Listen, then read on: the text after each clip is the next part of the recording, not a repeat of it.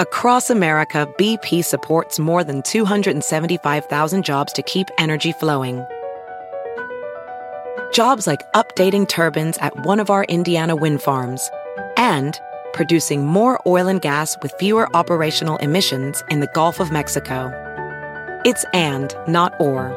See what doing both means for energy nationwide at bp.com/investing in America. Ophthalmologist Dr. Strauss has seen firsthand how the metaverse is helping surgeons practice the procedures to treat cataracts. Cataracts are the primary cause of avoidable blindness. He works with a virtual reality training platform developed by Fundamental VR and Orbis International to help surgeons develop the muscle memory they need. The result? More confident, capable surgeons. And even more importantly, patients who can see. Explore more stories like Dr. Strauss's at meta.com/metaverseimpact. It's Friday, July 8th, 2016, and you're listening to Inquiring Minds. I'm Indre Viscontis. And I'm Kishore Hari. Each week, we bring you a new in-depth exploration of the space where science, politics, and society collide. We endeavor to find out what's true, what's left to discover, and why it all matters. You can find us online at motherjones.com/inquiringminds or inquiringshow.tumblr.com. You can also find us on Twitter at Inquiring Show and Facebook. And you can subscribe to the show on iTunes or any other podcasting app.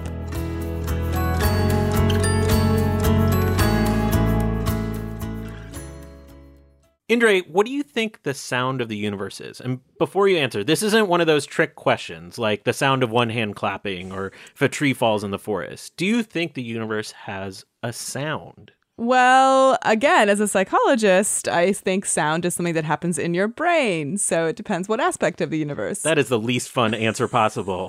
But no, because we're used to the idea of there's a vacuum in space. So how can there possibly be sound? But we found sound of the universe recently in terms of the LIGO gravitational wave detection last year. This is obviously international news. This is going to be one of the biggest discoveries of 2016, if not the biggest discovery in physics this decade, because it validates general relativity, which is a theory everyone's heard of. So this is such an important discovery.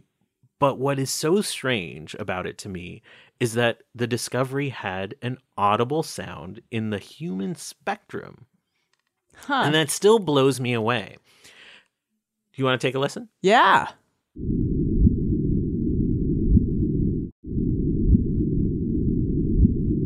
Whoa, what is that? Well, it's the sound of two black holes colliding about 1.3 billion light years away. So it's a interesting sound, you would say, but it is the ripple of space-time itself. That is amazing. I think the thing that is so exciting about the LIGO finding is that it happened like almost immediately. You know, this notion that they turned on, they spent so many decades building this big thing, this extremely difficult, precise tool, and then they turned it on and boop, there we go. But that unlikely finding that you're bringing up is even more unlikely when you unpackage the story. That's why I'm so excited this week we have Janna Levin on the show. She's a professor of astrophysics at Columbia University, and she studies the topology of the universe. I don't even know what that means, but it sounds amazing.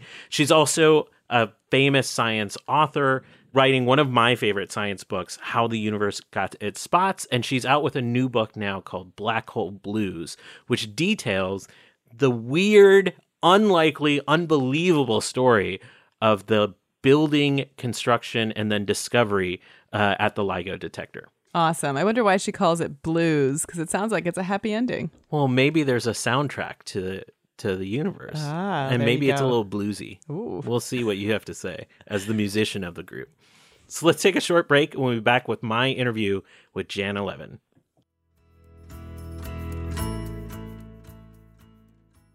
Janna Levin, welcome to Inquiring Minds. Thank you for having me.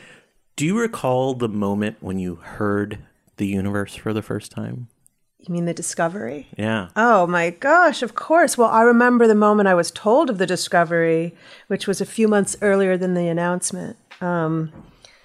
I got an amazing note from the director, David Reitze, and he later told me he really worked on crafting it just right in case I put it in the book. And it just said, confidential communication from LIGO. And my heart started pounding. I mean, here it's an ordinary day. I'm not expecting it. I'm lying on the couch, and I realized, I'm about to read something that's going to change everything. There's going to be a before and an after. And he told me about the discovery. On September 14th, we recorded the collision of two black holes. It was a beautiful note. And it was signed Dave, Kip Thorne, and Ray Weiss. Oh, that's beautiful. So sweet. What was it like for you reading that note? You know, I kept jumping up and leaping away and trying to, just knowing each sentence was going to blow my mind. And it was almost unbelievable. Like, I didn't believe it for a second. And I think that's how a lot of the scientists felt when I spoke to Rana Adhikari, who's one of the LIGO scientists from Caltech. He said, oh, come on, we just turned the thing on. He said it took him a full day to even bother to look at the data. And I think a lot of people felt that way. This can't be. This can't possibly be. All the experimentalists told me in August, when the machine was approaching its first runs, the advanced machine was installed after years of installation and commissioning and getting it locked. They all told me, 2018, the earliest. So I think it was a combination of surprise and also a feeling of, this is it. Of course, this is it. And do you remember when they sent the sound recording for the first time? Yeah, so I sonified it myself as soon as they told me. So as soon as they told me the specs, I do a lot of black hole astrophysics, so I have codes lying around where I've simulated the collision of two black holes colliding, and I generate the gravitational waveform. By the way, that's awesome. That you just have that lying around. Yeah, I opened my Mac. I looked for an old, code that was a couple of years old.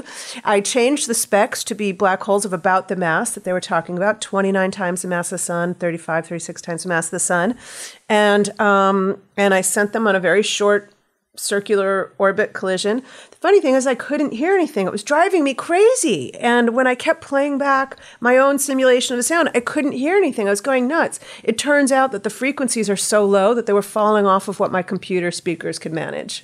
Thanks, Apple. So yes, when I heard it for the first time for real, when they slowed it down and played it through proper speakers, and it has to be slowed down. It happens that the sound is only loud enough to record in the final fifth of a second, 200 milliseconds, and the ear can't parse it.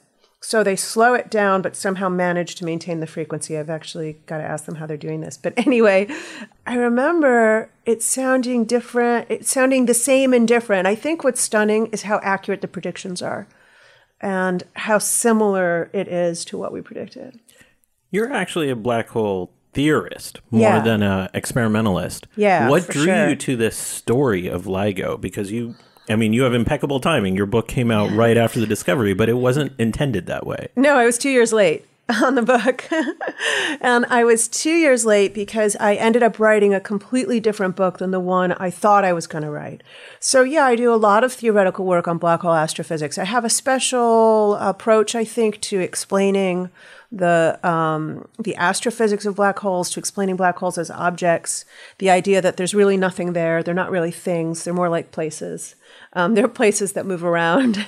And I wanted to write a whole book about that. And I was using LIGO as a hook for generating enthusiasm about why we're still working so hard now, that LIGO is on the horizon. And I ended up just being totally enamored of what the experimentalists were doing, precisely because I'm not an experimentalist and I couldn't do what they're doing. And I thought it was insane. I just thought it was insane. I couldn't believe the kind of confidence to build a machine out of metal and glass and light that could try to detect variations over 4 kilometers of a 10,000th of the width of a proton. I mean, it's almost like the theorists, some of us, well, at least I am, are playing in my own imagination. And these guys were going to do something real. Let's talk about the technical details of the discovery, because I think a lot of people have heard about the discovery, but not the instrument itself. Yeah. So you visited the instrument. I was like, I have a crush on the instrument. You have a crush on the instrument? Which one? The one in Hanford or the one in Louisiana? Both of them.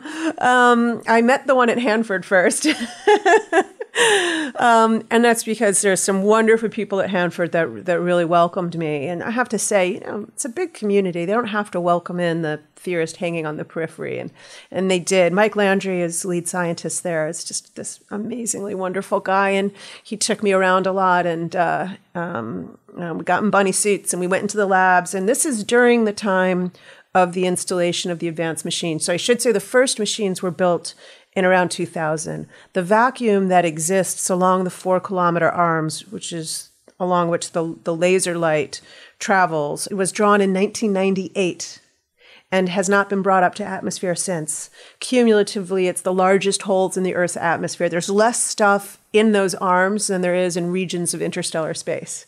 And the need for the vacuum is purely so that they have a more precise instrument. There's nothing going to be in there that's going to interfere with. That's right. The laser has to be undeflected. The power has to be very high and built up, and it's really to keep the laser nice and clean, and so that it can travel 4 kilometers in a nice tight beam and hit a mirror at the end, and on its return trip, tell the apex, back at the apex of the instrument, back at the apex of the L-shaped instrument, how far away that mirror is.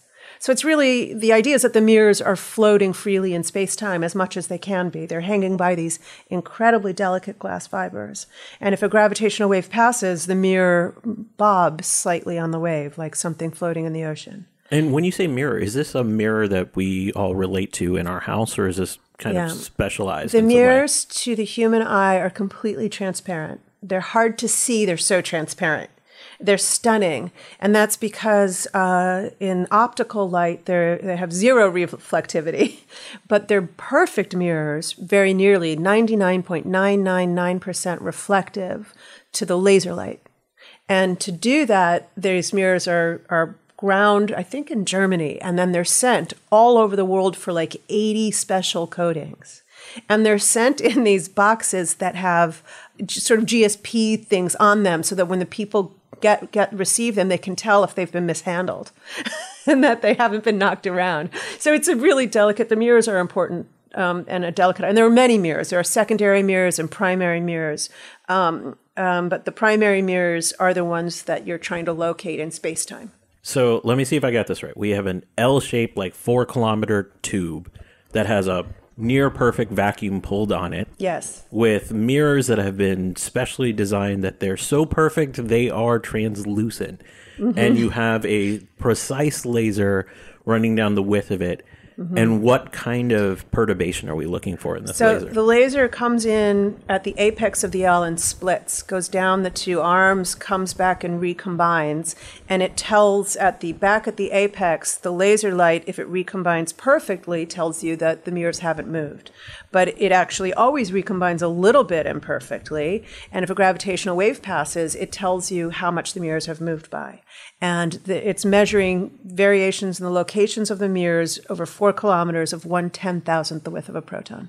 That is nothing. That is, it's so less than nothing. It's so less than nothing. In fact, it's a really complicated procedure where what they really try to do is continually put the mirror back to its location. And what they really measure is how much effort it takes to put the mirror back. It's kind of like a thermostat that's always trying to keep the temperature at 75 degrees. And it measures how much it has to work to keep putting it back to 75 degrees. I love the actual story of the detection that night because it seemed like it was incredibly unlikely. Yeah. I mean, so the first generation of instruments ran for many science runs, 6, 7 science runs, I'm not positive, and detected nothing. And it was probably operating at just a little worse than 1,000th the width of a proton variations. So it's pretty incredible. So when they turned the machine on in September, basically they spent a few years removing the old components, installing more advanced components, but preserving the vacuum along the tubes, and commissioning, locking the instrument. That takes months. And so when they turned it on, they weren't at full advanced capability. This was the first run. And they were still doing what they call engineering runs. They were still testing the machine, knocking it around. Ray Weiss, who's one of the original architects, who at 83 is still actively walking the beam tunnels, the tubes, and doing experiments, says he was there on Sunday, September 13th, looking for radio interference. And his wife said it was really time for him to come home. And he said, thank God my wife told me to come home.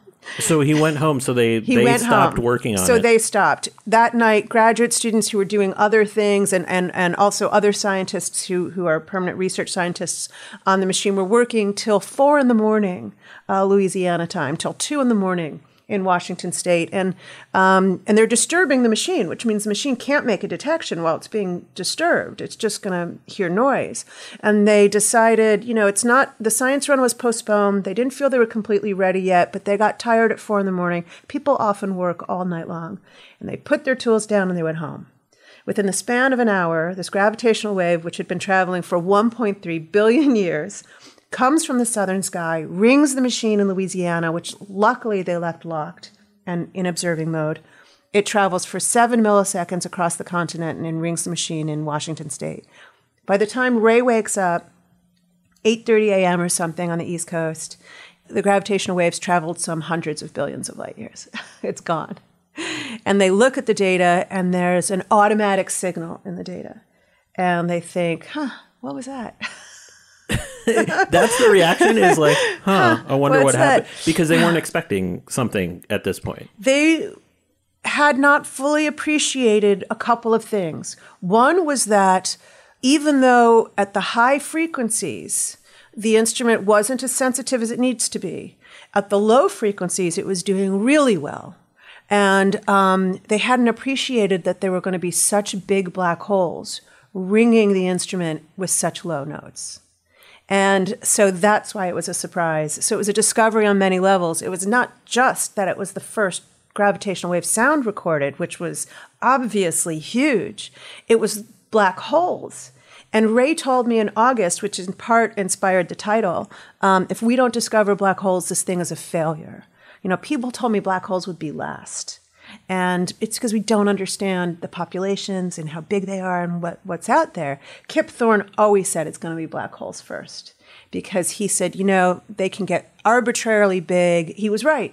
They can get arbitrarily big, and so they can be arbitrarily loud, and they're going to be the first ones we hear, even if they're less of them, the black hole pairs. Let's talk briefly. What other things can this thing pick up besides the black holes, which is what we heard about? So mostly, and it's two black holes. It was two black holes colliding. So like mallets on a drum, it's like this final, crescendo when they're banging the drum. We're also anticipating neutron-star mergers, and that's sort of bread and butter, because we know neutron stars exist because we can see them in telescopes. And we can't see them in other galaxies because they're too faint. So the the neutron-star collisions, we would be able to hear in other galaxies, even though we can't see them, because they're loud enough that we presume to be able to hear. So I always check the logs, because I got so into this whole LIGO thing. I'm like a little LIGO groupie. So I would often check the logs, and they will quote their detectability range in terms of the neutron-star collision.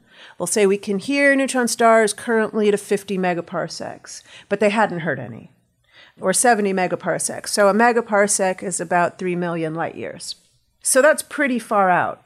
But it turns out that the black holes seem to be ringing the instrument, not the neutron stars. And that's because we're not very good at predicting how big they are. And while the community was, I always thought, making silly assumptions about how big they are and being a little too invested in those predictions, we've now realized that, wow, they're huge. And there's many, many of them out there. I guess the theorists that work on black holes probably have some work to do after this. Yeah, so people like me have work to do just out of excitement, but I don't predict sizes of black holes. That comes more when people are working on stellar astrophysics. How big are stars, and when they collapse, how big is the core that's left over, because they explode and they shed a lot of material. And so those models, they're hard, and they're very numerically based in lots of nuclear physics. And I never felt that confident, even though the work is excellent, because there's so many unknowns. I want to follow the thread of unlikeliness, because that seems to be a rhythm of this tale. Mm-hmm. Not only was the discovery unlikely, the instrument itself was unlikely, and the idea itself was almost as unlikely. I mean, this idea originated in general relativity. Like Einstein's been talked about this 100 years Yeah, ago. Einstein said as soon as he wrote down the general theory of relativity, the theory of curved spacetime, he realized if objects moved, the curves in spacetime must follow them around. But he struggled with this, He right? struggled with it because he didn't know, would they carry energy? Would they be gravitational waves that transported energy that were real in that sense, that could energetically affect a detector or take energy away from the black holes? So, for instance, in the discovery that was made, the black holes, when they collided, formed a black hole 60 times about the mass of the sun. It shed mass. The black hole is less than the sum of the masses of those that collided. And that energy was dumped into the gravitational waves. None of it came out as light. It was the most powerful event we've ever detected since the Big Bang. The power that came out in gravitational waves was more than all the power of all the stars shining in the observable universe. I can't handle that fact. I've heard that fact when Discovery came out, and it just points to the nature of what we're studying is so non-human. It's so alien in such a way. Yeah. But our ability that we translated that into a sound and it is bizarre because everything up until this point we've observed with light. Yes. And it is in the human auditory range. The instrument is sensitive, as Ray points out, to the frequency range of the piano.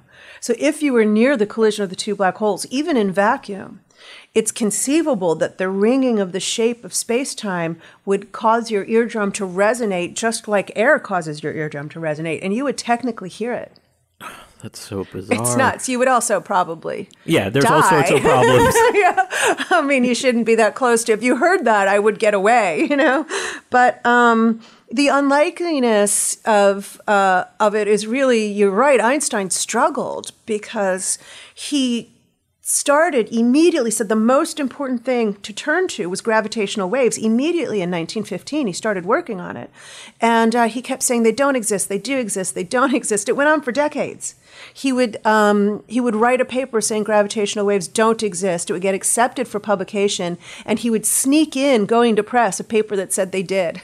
So this was still being debated when they were building LIGO. I mean, they didn't call it LIGO in the early days, but when they first started building these instruments, it was still under debate whether or not gravitational waves were real and whether or not black holes were real. So take us inside the conversations that Ray and Kip were having, Ray Weiss and Kip Thorne were having, that pushed this instrument along. Because if there's debate on whether it exists, I can't imagine there was a lot of motivation from the community to build this. Oh, there was not motivation from the community at all. And in fact, it was very negative. Ray was working on small prototypes in a shabby little lab when he was a young professor at MIT, and he was being told, look, you're not going to get tenure. This isn't important. It's never going to succeed in your lifetime. You got to work on something else. And he did. He worked on the microwave background, and he had a very successful career working on the light left over from the Big Bang. But in the meantime, he always had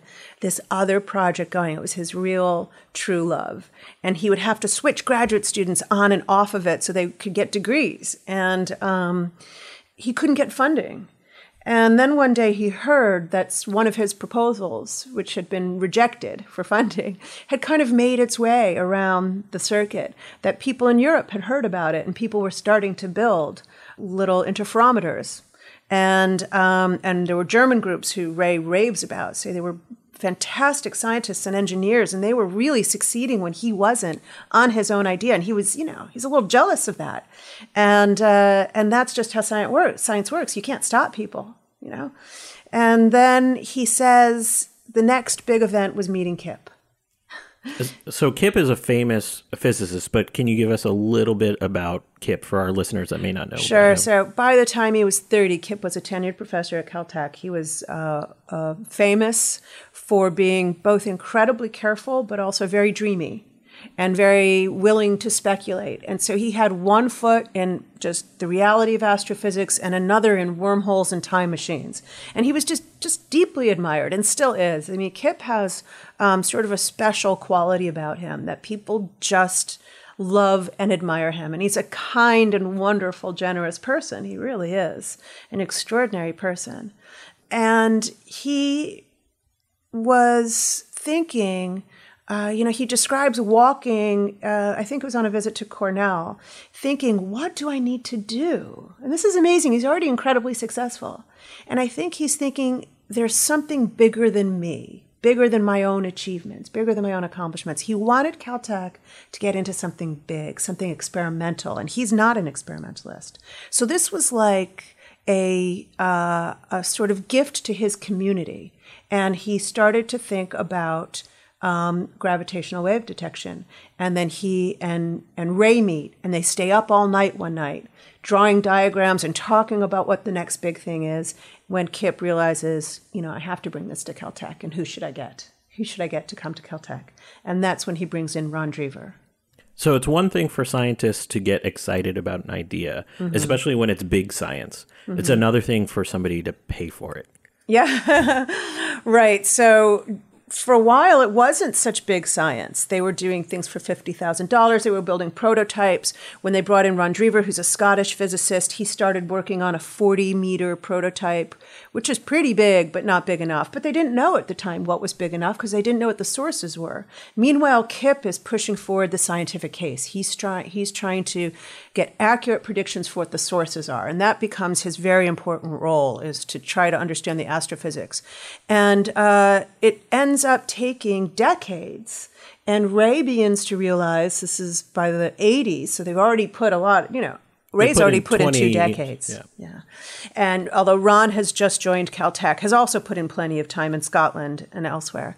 And Ray realizes it's never going to succeed. Not at 1.5 meters, not at 10 meters, not at 40 meters. It's got to be kilometers. And that would have been a good time to quit. And instead, he says, this is bigger than me, it's bigger than Ray, it's bigger than Ron, we have to do this together. And they go to the NSF, well, Ray does, really, and begins to make the clearest scientific case and the clearest evaluation of the budget. It comes in the $100 million range, and even that was too small by several. This is a big bet for the National Science Foundation. Yeah.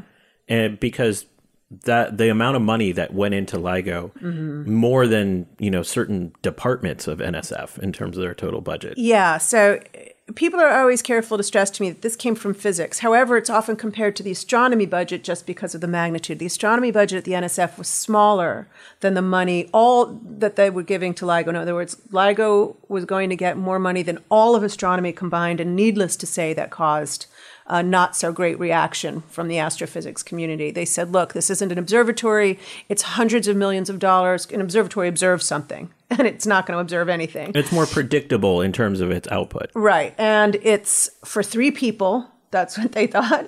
It's an instrument for 3 people, and it's going to take money away from graduate students and more effective projects, and it's going to go into digging, foundations for buildings. So there was a very negative reaction. And I don't think people realized that when they heard this announcement on February 11th, and there was this huge celebration in 2016 of this discovery of the century. I don't think people realized that even 8 months earlier, lots of people were throwing down bets against LIGO. Wow. Yeah. I imagine you had to convince Congress as much because it's a huge expenditure. Yeah. So as the project grew and they finally had directors and they finally had a community of people working on it, they had spent 2 years, the director at the time, Robbie Vogt, 2 years lobbying Congress to actually get the money released for the project. And there were a lot of twists and turns there. Unbelievable that they actually, it seems almost as unlikely that they made the detection right after they turned it on as building it. Yeah, I mean, it was slated to fail many times. And I always liken it to a kind of climbing Mount Everest story. I mean, not everyone made it to the summit. And making it to the summit is no mean feat. It requires an incredibly arduous push. Now, the discovery got a lot of coverage, but can you contextualize this as a physicist, how big of a discovery this is? Well, I sometimes liken it to the first time Galileo pointed the telescope at the sky. Really? Well, we hope so. Time will tell. But if you think about it, Galileo was just looking at Saturn and the moon and the sun, and that's because that's what we knew. He couldn't foresee quasars. Even galaxies weren't coming for a few hundred years before we, understood 300 years or something before we recognize there were galaxies. So I think that this is not light, as you said, and it's a completely different way to observe the universe. So we're recording a kind of soundtrack to go alongside the silent movie of the universe. And who knows what else is out there? We start by telling Congress we're going to look for neutron stars, just like Galileo looked at Saturn, because we know they exist. It turns out we discovered black holes. Not that we didn't think black holes existed, but we have never observed two bare black holes. We've only ever inferred black holes were out there by looking at the light of the debris around them. And this is a recording of a bare black hole with nothing around it. It's just the space-time coalescence. It's pure, literally there's nothing there. There's nothing in the black holes as far as we know. It's just empty space-time coalescing with empty space-time. So it's already a huge discovery on top of the detection. And what I think would really thrill a lot of us is if the universe is replete with unforeseen phenomenon that's dark. We know, for instance, that 95% of the universe is dark, does not interact with light, and that everything we see is less than 5% of what's in the cosmos. So we're hoping for a whole new era. So where does the detector go from here? Are they going to monitor more black holes or just keep listening to whatever comes to them? Yeah, so they have to, that whole high frequency range, they have to push it down to do better because there might be exploding stars, colliding neutron stars, spinning neutron stars, candidates that we expect hidden there where it's still too noisy. So the machine's down right now to try to improve things. And it will go back up hopefully by the end of the summer. And then, who knows, it'll start to run like a regular observatory is what we hope. There'll be candidates all the time that are black hole collisions and neutron stars and things like that. And the real exciting day will be, fingers crossed, if there's a recording that we can't recognize. You know, that's, I think, what everyone secretly hopes for. You never want to say that when you're trying to get money. You never want to say we're really hoping that we're going to discover something we've never thought of before because it might completely fail on that basis. So you always have to say, look, we know there's neutron stars out there. At the very least, white dwarfs and neutron stars, we're going to get those kinds of things. Now, this was $1 billion project. Yeah, by the time it was done integrated, it's $1 billion. So is the discovery spurring more detectors like this around the world? Well, there are detectors that are being built around the world. There's an underground detector, Kagra, in Japan that's underway. There's the Hope for LIGO India, which is literally LIGO components being built in India. There's a machine, Virgo, which has always been in the LIGO collaboration, an Italian component that it should be online soon because it's already fully developed, fully built. So the network of detectors around the Earth, what that will really do will be to help locate in the sky where this is coming from. Because just like sound, it's actually hard to locate where a sound is coming from. You know, if you're looking for your phone, you can spot it instantly if you can see it. But if all you can do is hear it, you're going to wander around aimlessly trying to locate it. And it's kind of like that for LIGO with two ears, you know, the two instruments. It kind of vaguely says, it's from over there. And they'd like to be able to say much more precisely, it clearly came from that galaxy. Is everything going to be ground-based, or is they going to? So space-based mission has been long time under development. It's called LISA, and LISA. Unfortunately, the U.S. pulled out of funding LISA, and so that was a big blow. There was a real effort to revive LISA as a purely European mission, and hopefully the states will step back in and make that a reality. So LISA is still under development. Pathfinder has already been launched, which means they've launched something to look for the right orbit in which to put LISA. And LISA is still under design development. And if it gets enough funding, it will be pushed over the edge. And like LIGO, we're in the era where that may or may not ever happen. We may have a post-LISA era when we think, that was touch and go. LISA almost didn't succeed. Or it might be like the superconducting super collider where we say, that's a shame that never happened. What do you think the legacy of Ray, Kip, and Ron is going to be? I mean, the discovery itself is going to earn them accolades. Like, I imagine Nobel Prize is coming. Everyone's wondering when that would happen. They've already won several prizes. The Gruber Prize in Astronomy is a huge prize they were awarded, and they were awarded a recent breakthrough prize. And that's, I think, going to keep coming in, and they're so humble and sweet. I mean, they're quite confident people. I mean, they're not ridiculously humble. But recently, somebody was flattering Ray, one of his colleagues, Nergis, a colleague from MIT, was saying something wonderful about Ray, and he's covering his ears. I don't want to hear it. He's saying, "Oh, it just gets worse." He's very quick to say there were hundreds of people on this instrument, and Kip was very quick to say the same thing. But the legacy of their commitment to this idea, do you think that's going to have long-ranging impacts, not only in physics, but in other realms of science as well? Yeah, I mean, that's why I wrote their stories, because I felt it has these universal themes of being committed to something when no one else is, when everyone else is telling you it's a bad idea, and curiosity impels you to keep going, and they just couldn't stop. And I think that's something that we all admire. And that is a kind of classic human story of drive and curiosity. I love that sentiment because it reinforces the idea that science is still a human endeavor.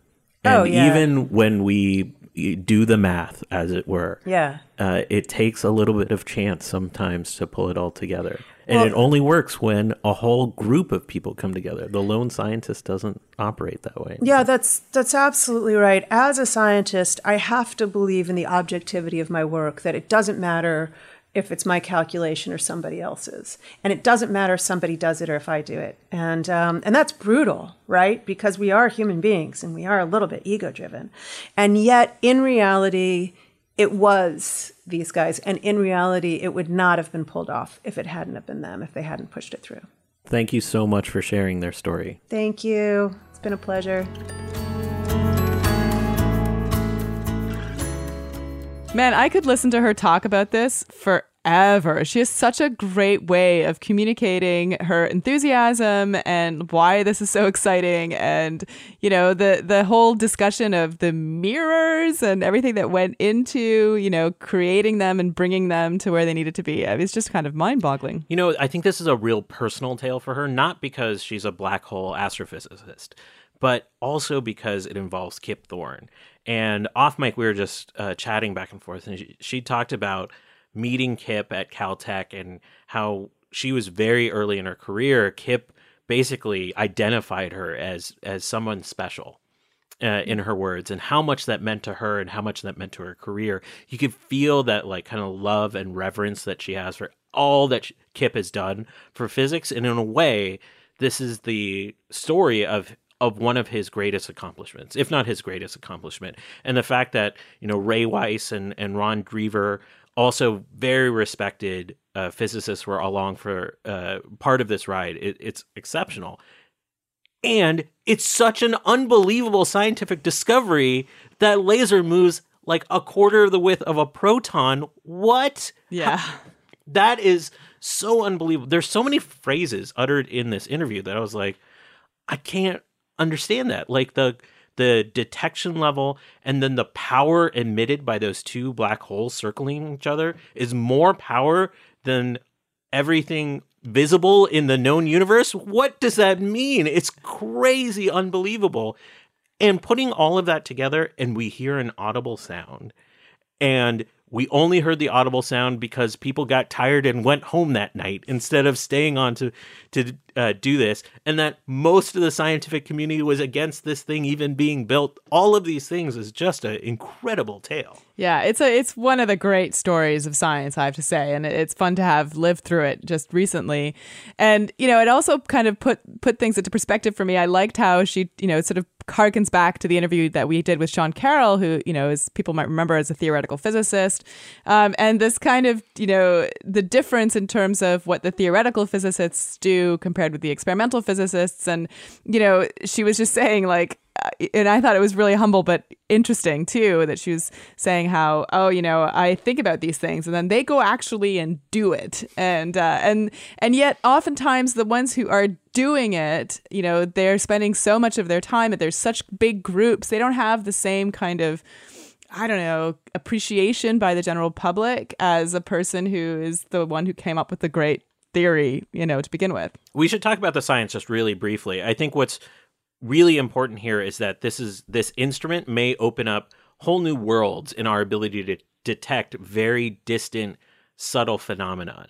And the idea, I know it's sort of been mothballed, but the idea of a detector like this in the LISA experiment going into space and sort of even being more sensitive to universal phenomena, that's incredible. So yes, we observed 2 black holes colliding, but now we probably are going to hear 2 neutron stars colliding, and anything else that's colliding out there, let's hear it. Like, I'm really excited about the science here, and maybe even applications of a sensitive detector into other domains that we haven't even thought of. Yeah, maybe this will finally give us a slightly better understanding of what the hell these things are. I think I might sound more excited than Jana was. I think I feel more excited than she might have been, but that's why she earned the title, according to Wired, of the chillest astrophysicist alive. I like it. So that's it for another episode. I want to thank you for joining us for this installment of Inquiring Minds. I would also like to thank our supporters on our Patreon campaign, especially Herring Chang, Nick Cadillac, Sean Johnson, David Noel, John Kirk, and Jordan Miller. You can visit our website at inquiringshow.tumblr.com, where we will post the audio file so you can listen to it again. And you can support us at patreon.com/inquiringminds. You can also find us on Twitter at Inquiring Show and Facebook. And you can send us comments, feedback, future guest ideas, any sounds that you have of neutrinos or black holes colliding, or anything else you'd like to inquiringminds@climatedesk.org. Inquiring Minds is produced by Adam Isaac, who would remind Indre that neutrinos don't collide, in cooperation with the Climate Desk. Our research assistant is Caitlin Smith. Our music is provided by award-winning producer Rian Sheehan. You're right. I totally forgot. I actually sing a song about that. That's for another episode. And we're your hosts. I'm Indre Viscontas. You can find me on Twitter at IndreVis. And I'm Kishore Hari at Science Quiche. See you next week.